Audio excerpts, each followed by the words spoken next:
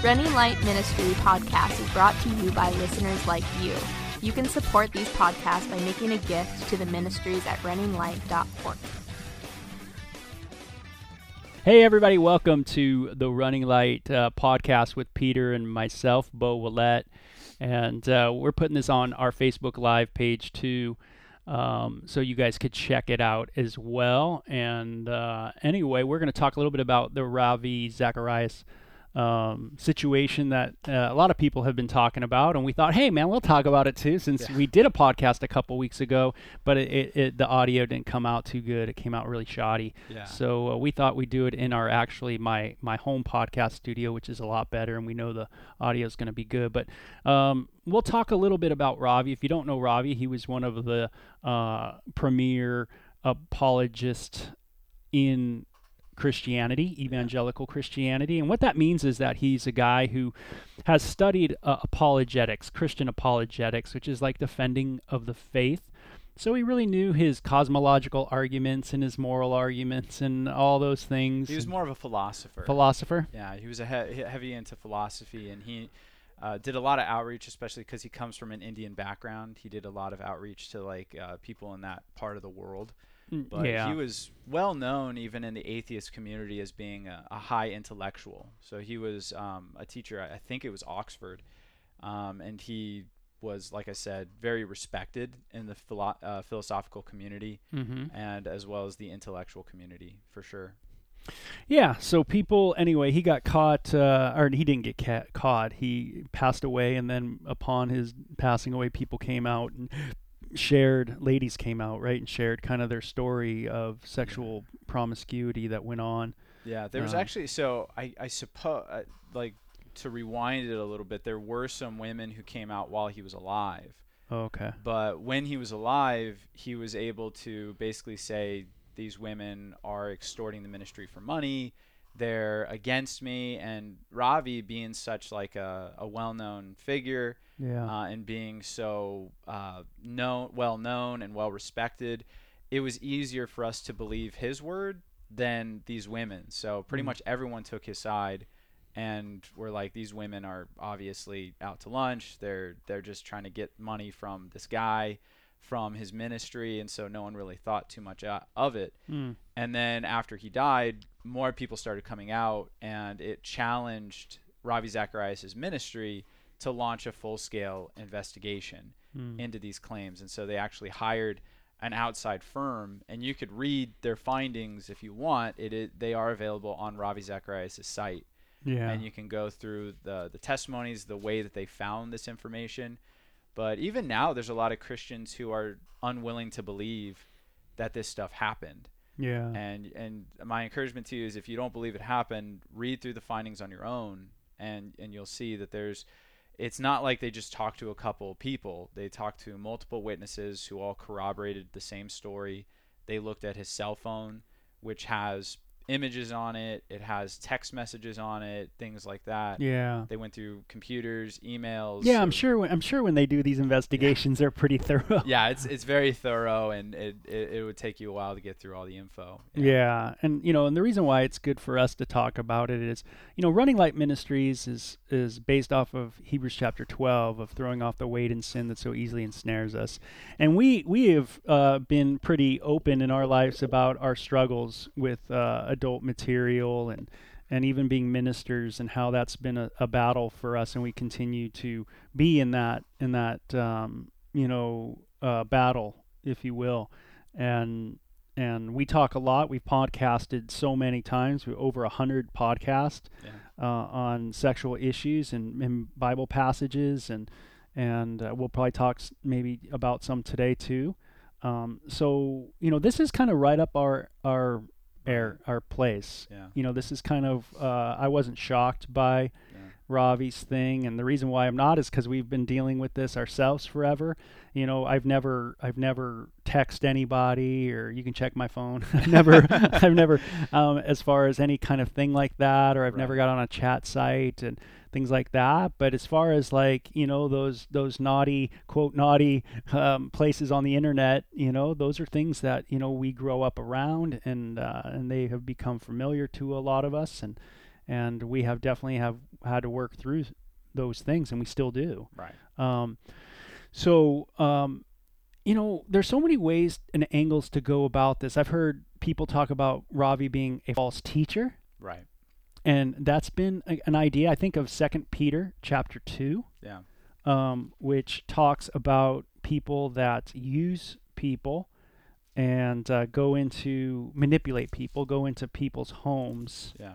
I don't know the exact wording. I was going to try to find it, but they You may be thinking about 2 Timothy, where he talks about them making merchandise of women, climbing into their windows and making merchandise of gullible women. Yeah, that's 2 Peter 2. This is, I think, where I was at. Okay. Eyes full of adultery, Yeah. and that they cannot cease from sin, enticing unstable souls. Yeah. They have a heart trained for covetous practices, and accursed children. They are forsaken the right way and gone astray. They've gone away of Balaam, son of Beor, who loved the wages of unrighteousness, but he was rebuked for his iniquity. I'm not sure if Ravi was ever rebuked for his iniquity, though, while he was here. A dumb donkey, anyway, goes on about these people, that despise authority, presumptuous, self-willed. They are not afraid to speak evil of dignitaries, of angels, these kind of things. So some people have moved in that direction. What would you say to that? Well, there's a big difference between what you would call someone's public life and their private life when we're going to call someone a false teacher. So what Peter's talking about is he's not talking about people who are outwardly presenting like a really holy image, but in their private, personal life, they're doing things that are contrary to what they're saying. In other words, he's not talking about hypocrites. He's talking about teachers who are pretty upfront with what they're doing, right? They're going out and they're making it certain, they're making it clear what they're about, that they were being very blatant about it and even proud about it. Like this is what holiness looks like. This was what Christianity looks like, and using their influence and power to take money from people. So he would be more referencing, not a direct correlation, but it would be more a reference to, let's say, prosperity teachers today, where they're not shy, right? Like if you listen to Kenneth Copeland, you're not going to be like, I wonder what he's talking about. Like he's pretty clear that he sees the gospel as a means to finance himself and to become wealthy. And he sees that as a good thing. When you're talking about a guy like Ravi, his public image, everything that he presented about the gospel, about the word, it was all true. Everything he was saying was good. He just had this secret life that was totally false. So I using the example of Balaam, I think, is a really good one, where if you read the story of Balaam, when in Numbers 22, when he's asked to prophesy, everything he says is right, right? He doesn't say anything wrong. He's basically paid by this evil king named Balak to curse the people of Israel. And every time he opens his mouth, he blesses them. He's like, you guys are awesome. God's with you. And then eventually he gives one of the greatest messianic prophecies that we have about Christ in, again, Numbers 22 in that story. It's a really interesting story. But the problem is that his heart, the secret part of his life, was given over to greed. And then we read, if you keep reading the story, basically the king sends women into the camp of Israel to get them to essentially give into idolatry, and as they give into idolatry, then God curses them. And then you find out, I think it's in chapter 24, that Balaam was the guy who came up with this plan. So Balaam was the guy who instructed the king to do this. Now, why this would reference Ravi would be because you have a guy who outwardly was presenting all correct things, but in the secret part of his life, when he was alone with these women, he's presenting something totally different, right? So he's telling them that, hey, David had concubines, so you could be like a concubine of mine. He talked to them about, hey, if you tell anyone, it's going to ruin my ministry. You're going to be responsible for the loss of salvation for many people, right? These are the things that he was saying in private, and that was really, really wrong. But outwardly, he was not doing that. And even Balaam, I think, is more severe than Ravi, because he did outwardly take money to do this, whereas Ravi, from what we can see from his public ministry, he never did anything like that public. I would even more strongly equate Ravi to a guy like Solomon, who in his writings, right, if you read Proverbs, Song of Solomon, he's a guy who's presenting truth in a really cool way. You know, like if you want to know about monogamy and the beauties of it and the intricacies of God's working through romance and sexuality, read what he wrote. Don't read what he did, though. That's not a great place to go, because what he did in his private life was totally contrary to everything he taught. Yeah, and that's something we've blogged on and we've podcasted on so much, is that you can't read the Bible and forget about these people's lives. And I think many of us do, even preachers and apologists today, in our time and age, they tend to forget that Ravi is very much like people in the Bible. Right. And that might bother some people. Yeah. Because if you claim Ravi is a false teacher, Yeah. then Solomon's a false teacher. Right. And then who else is a false teacher? David. You know, is David a false teacher? Yeah. And, you know, was Moses a false teacher because of Moses' world? I mean, the dude murdered. It's controversial. Was he in a polygamous marriage? I've heard kind of possible, yeah. Possible. You know, but regardless, he married a pagan woman. That's right. Yeah. So, you know, there's, you know, you can go in those directions, but you really got to look at the writers of the Bible too and go, wow. Yeah. You know, and that's why the Bible's always stressing that the Word of God is actually put together by the Holy Spirit. Right. It talks about through holy men, which simply means that men that have been separated. Yeah. You know, for his use. But obviously, you know, other passages come to mind also, and that is, the big one is maybe 1 Corinthians chapter 9. Right. You know, this idea that Paul says, hey, to the Jew I've become a Jew, to the Gentile I've become a Gentile, that I may win some. You know, therefore I fight thus, not as one who beats the air, but I fight, you know, kind of making an impact, you know, wanting to make contact, and so that when I myself preach to others, I might not be disqualified. Right. And he uses this term disqualified. Yeah. And we see that obviously in the book of 2 Corinthians as well. He uses this idea of not wanting to be, he doesn't use disqualified, but he uses a different word that kind of means something similar. Yeah. Discredited. Yeah. You know, my ministry, I don't want it to be discredited. Yeah. And he talks about that in contrast to the Corinthian false teachers and what they were teaching. Yeah. So, you know, is Ravi, is he, okay, maybe he's not a false teacher in that sense of 2 Corinthians chapter, or 2 Peter chapter 2. He's not preaching anything false, right? Yeah. Which is what Peter and Paul are warning about. They're warning about people preaching false teachings. Mm-hmm. So it's, in an essence, it doesn't make what he did better, right? So don't think that we're sitting here saying like, oh, because he like only did this stuff in private, it's better than if he did it in public.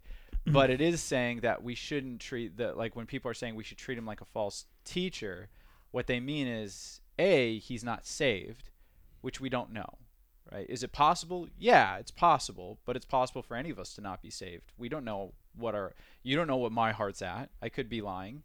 And you don't know where Ravi's heart was at. But B, they think it means that we have to discredit all of his teachings. And as Bo said, that would be kind of ridiculous, because if you took that standard, you'd have to discredit the teachings of pretty much a vast majority of the biblical authors. You know? Yeah. So you wouldn't see him as being disqualified? No. What I would say is that when it comes to this idea of being disqualified, I think that there's a possibility that he was. And here's why. I when Paul's talking about being disqualified, I tend to think of it in the context of what he's referencing, the Olympics. So when someone runs in the Olympics and they cheat, they do something that's wrong, what happens is that they lose their reward. They lose their reward. It doesn't mean that they didn't run. It just means that whatever prize was coming to them isn't going to come to them. Yeah. So it pairs very nicely with, let's say, 1 Corinthians chapter 3, where it talks about people laying a foundation of either wood, hay, and stubble, or gold, silver, and precious metals. So in other words, what he says is that these people will be tested in the day, Yeah. and in the day the truth will be found out. So he's like saved, but he loses his reward, whatever reward Right. that there could be. Right. Which It's possible, but it yeah. may not be the case. Because again, maybe his heart in what he was doing in evangelism was right, but again, there was this area of his life where he was very corrupt. Yeah, and I think that's kind of what the big picture here is that the big picture is how we treat people. Right.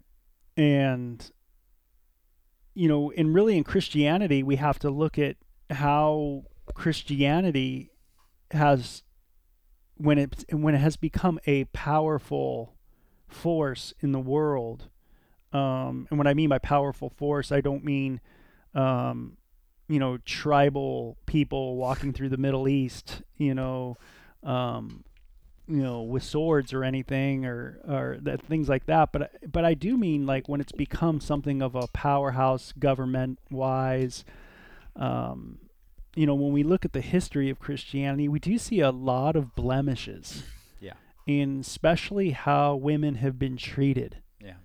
And the misogyny that takes place, the narcissistic attitudes toward that men have. Yeah. And this is why it always is a battle, even I think with a lot of men in Christianity with issues of pornography, is they don't want to objectify. They're trying not to objectify. And that hurts the heart. That can bum the heart out because you're wanting not to just objectify someone for self-pleasure alone. Right. And yet we see many people in the Bible itself, always discussing these matters. Women have been concubines forever. It seems like a very common thing in the Old Testament. Yeah. And you do see a connection between that and power, where it's like, take a guy like Abraham. When he was younger and he didn't have a lot of power or influence, he was just married to one woman, Sarah. And then as he moved to the promised land and he became much more wealthy and affluent, that's when he committed adultery with Hagar, as well as brought on concubines. Same with Jacob. You have a guy who, he was tricked into marrying Leah and Rachel, but then, he kind of goes into it. And then after that, he takes on more concubines as a result. And then David's another example where when he's a young man and before he has power, he's married to Saul's daughter, Michelle, and he's actually faithful to her when he's on the run from Saul. He doesn't cheat on her or anything like that. But then when he becomes king, all of a sudden he starts marrying all these other women and putting on all these concubines. And again, Solomon's a similar story. It seems that like when men acquire or accrue a lot of power, I'm not saying it necessitates abuse, right? But it brings on a temptation for abuse. And even when you look at false teachers, guys like Joseph Smith, Muhammad was married to one woman for like 40 years before he was a prominent prophet. And then he starts marrying all these other women and taking on sex slaves. And Joseph Smith the same way. He was just like a normal dude living out in New York, and then he becomes powerful, and all of a sudden he starts gaining all these women. So there's definitely like a connection there. What do you think that is? Like why would power make someone want to do that? Yeah, well, that's, I think, what we want to talk about in our part 2 of this. Okay. Is a little bit about, what is it about us as guys that, we gain power. And I'll just say this to end it, the podcast, or kind of move towards the ending, is that it might not just be men. Yeah. Meaning this might not be just a male thing. Right. This might be a human thing. You even see like Potiphar's wife, for instance. Correct. A powerful, wealthy woman. Yeah. Feeling like she could take advantage of Joseph. Yeah, and there's many in Roman history that we've read about in different women that have reached a pinnacle. Right. And through that, there's been something that has happened in the human heart Right. that has been prone to crookedness in bending. Yeah. So I think we want to talk about that because, the Bible is certainly filled with these kind of people. Right. And so, what Ravi, what happened in Ravi's life, is very similar to what happens in a lot of people's life. And in a sense, it happens to all of our lives on maybe a smaller level. Right. Like, hey, you look at pornography, when you don't want to. Yeah. And, when you don't want to, but you buy into the temptation. Right. There's something that gives you, no one has to have internet, by the way. Yeah. You don't have to have internet in your home. Right. No one's forcing your hand. Yeah. But we have internet in our home, and we justify it through different ways. Oh, I need to do school, I need to do work, and da-da-da-da-da. And, well, no one's forcing you then to click that other thing. Right. But the temptation's so great, Yeah. and with when you have more, Yeah. then more things become available in some ways, for sure. And that's an argument that Jonathan Edwards, really famous dude back in the day, he wrote, right before he died, he wrote like this essay on true virtue versus common virtue. And what his contention in that essay is that without Christ, we can't move towards true virtue. And the way he defined true virtue is doing the right thing simply because it's the right thing. And he defined common virtue as doing the right thing to avoid particular consequences. So in other words, what his point is that as long as you put human beings in a situation where there's severe consequences for bad behavior, they'll act correctly. But if you put them in a situation where they have zero accountability and zero consequences, you'll see their true colors come out. Yeah, shame is a great incentive. Right. If you can shame people enough, they won't do it. Right, they won't do it. But it's not a good thing. Like, and he points out, he's like, they're doing right things, but it's not for right motives. That's right. And so, like, a good example is if you look at any time in human history where anarchy happens, like natural disasters. Like, if you ever study natural disasters, when, like, hurricanes hit, when even last year, a lot of us don't have to think too far back, the riots that happened just last year, and how people started looting and breaking things and destroying public property. And these are not like we like to demonize these people and be like, oh man, like these crazy people out there. Those are your neighbors. These are people that you probably see, you work with. There was I think they said over 22 million rioters out this year alone doing stuff like that. So that's a big chunk of the population. You can't write that off as just a bunch of crazies out there. These are normal people, but they're normal people put in a situation where they know they can get away with it. And when you can get away with something, you do horrible things. Or even you saw it when the earthquake happened, and you see people in this anarchy state, and you see some people acting very nobly, but you also see the darker side of people come out when they know that we can get away with it. Yeah, well, we have so much to talk about with this. And like I said, it's not so much talking about Ravi, but it's just talking about what we talk about in Running Light. Right. And talking about the Bible and how, we can work through these bigger kind of ideas that I think now they're on the forefront. And again, this is our we're in our ballpark. Right. This is what we talk about all the time. Yeah. And so I'm looking forward to kind of doing a part 2 and a part 3 to this and kind of just, getting it all out. So anyway, thanks a lot for checking us out today. You guys have a great day, and we'll talk to you later. Bye-bye.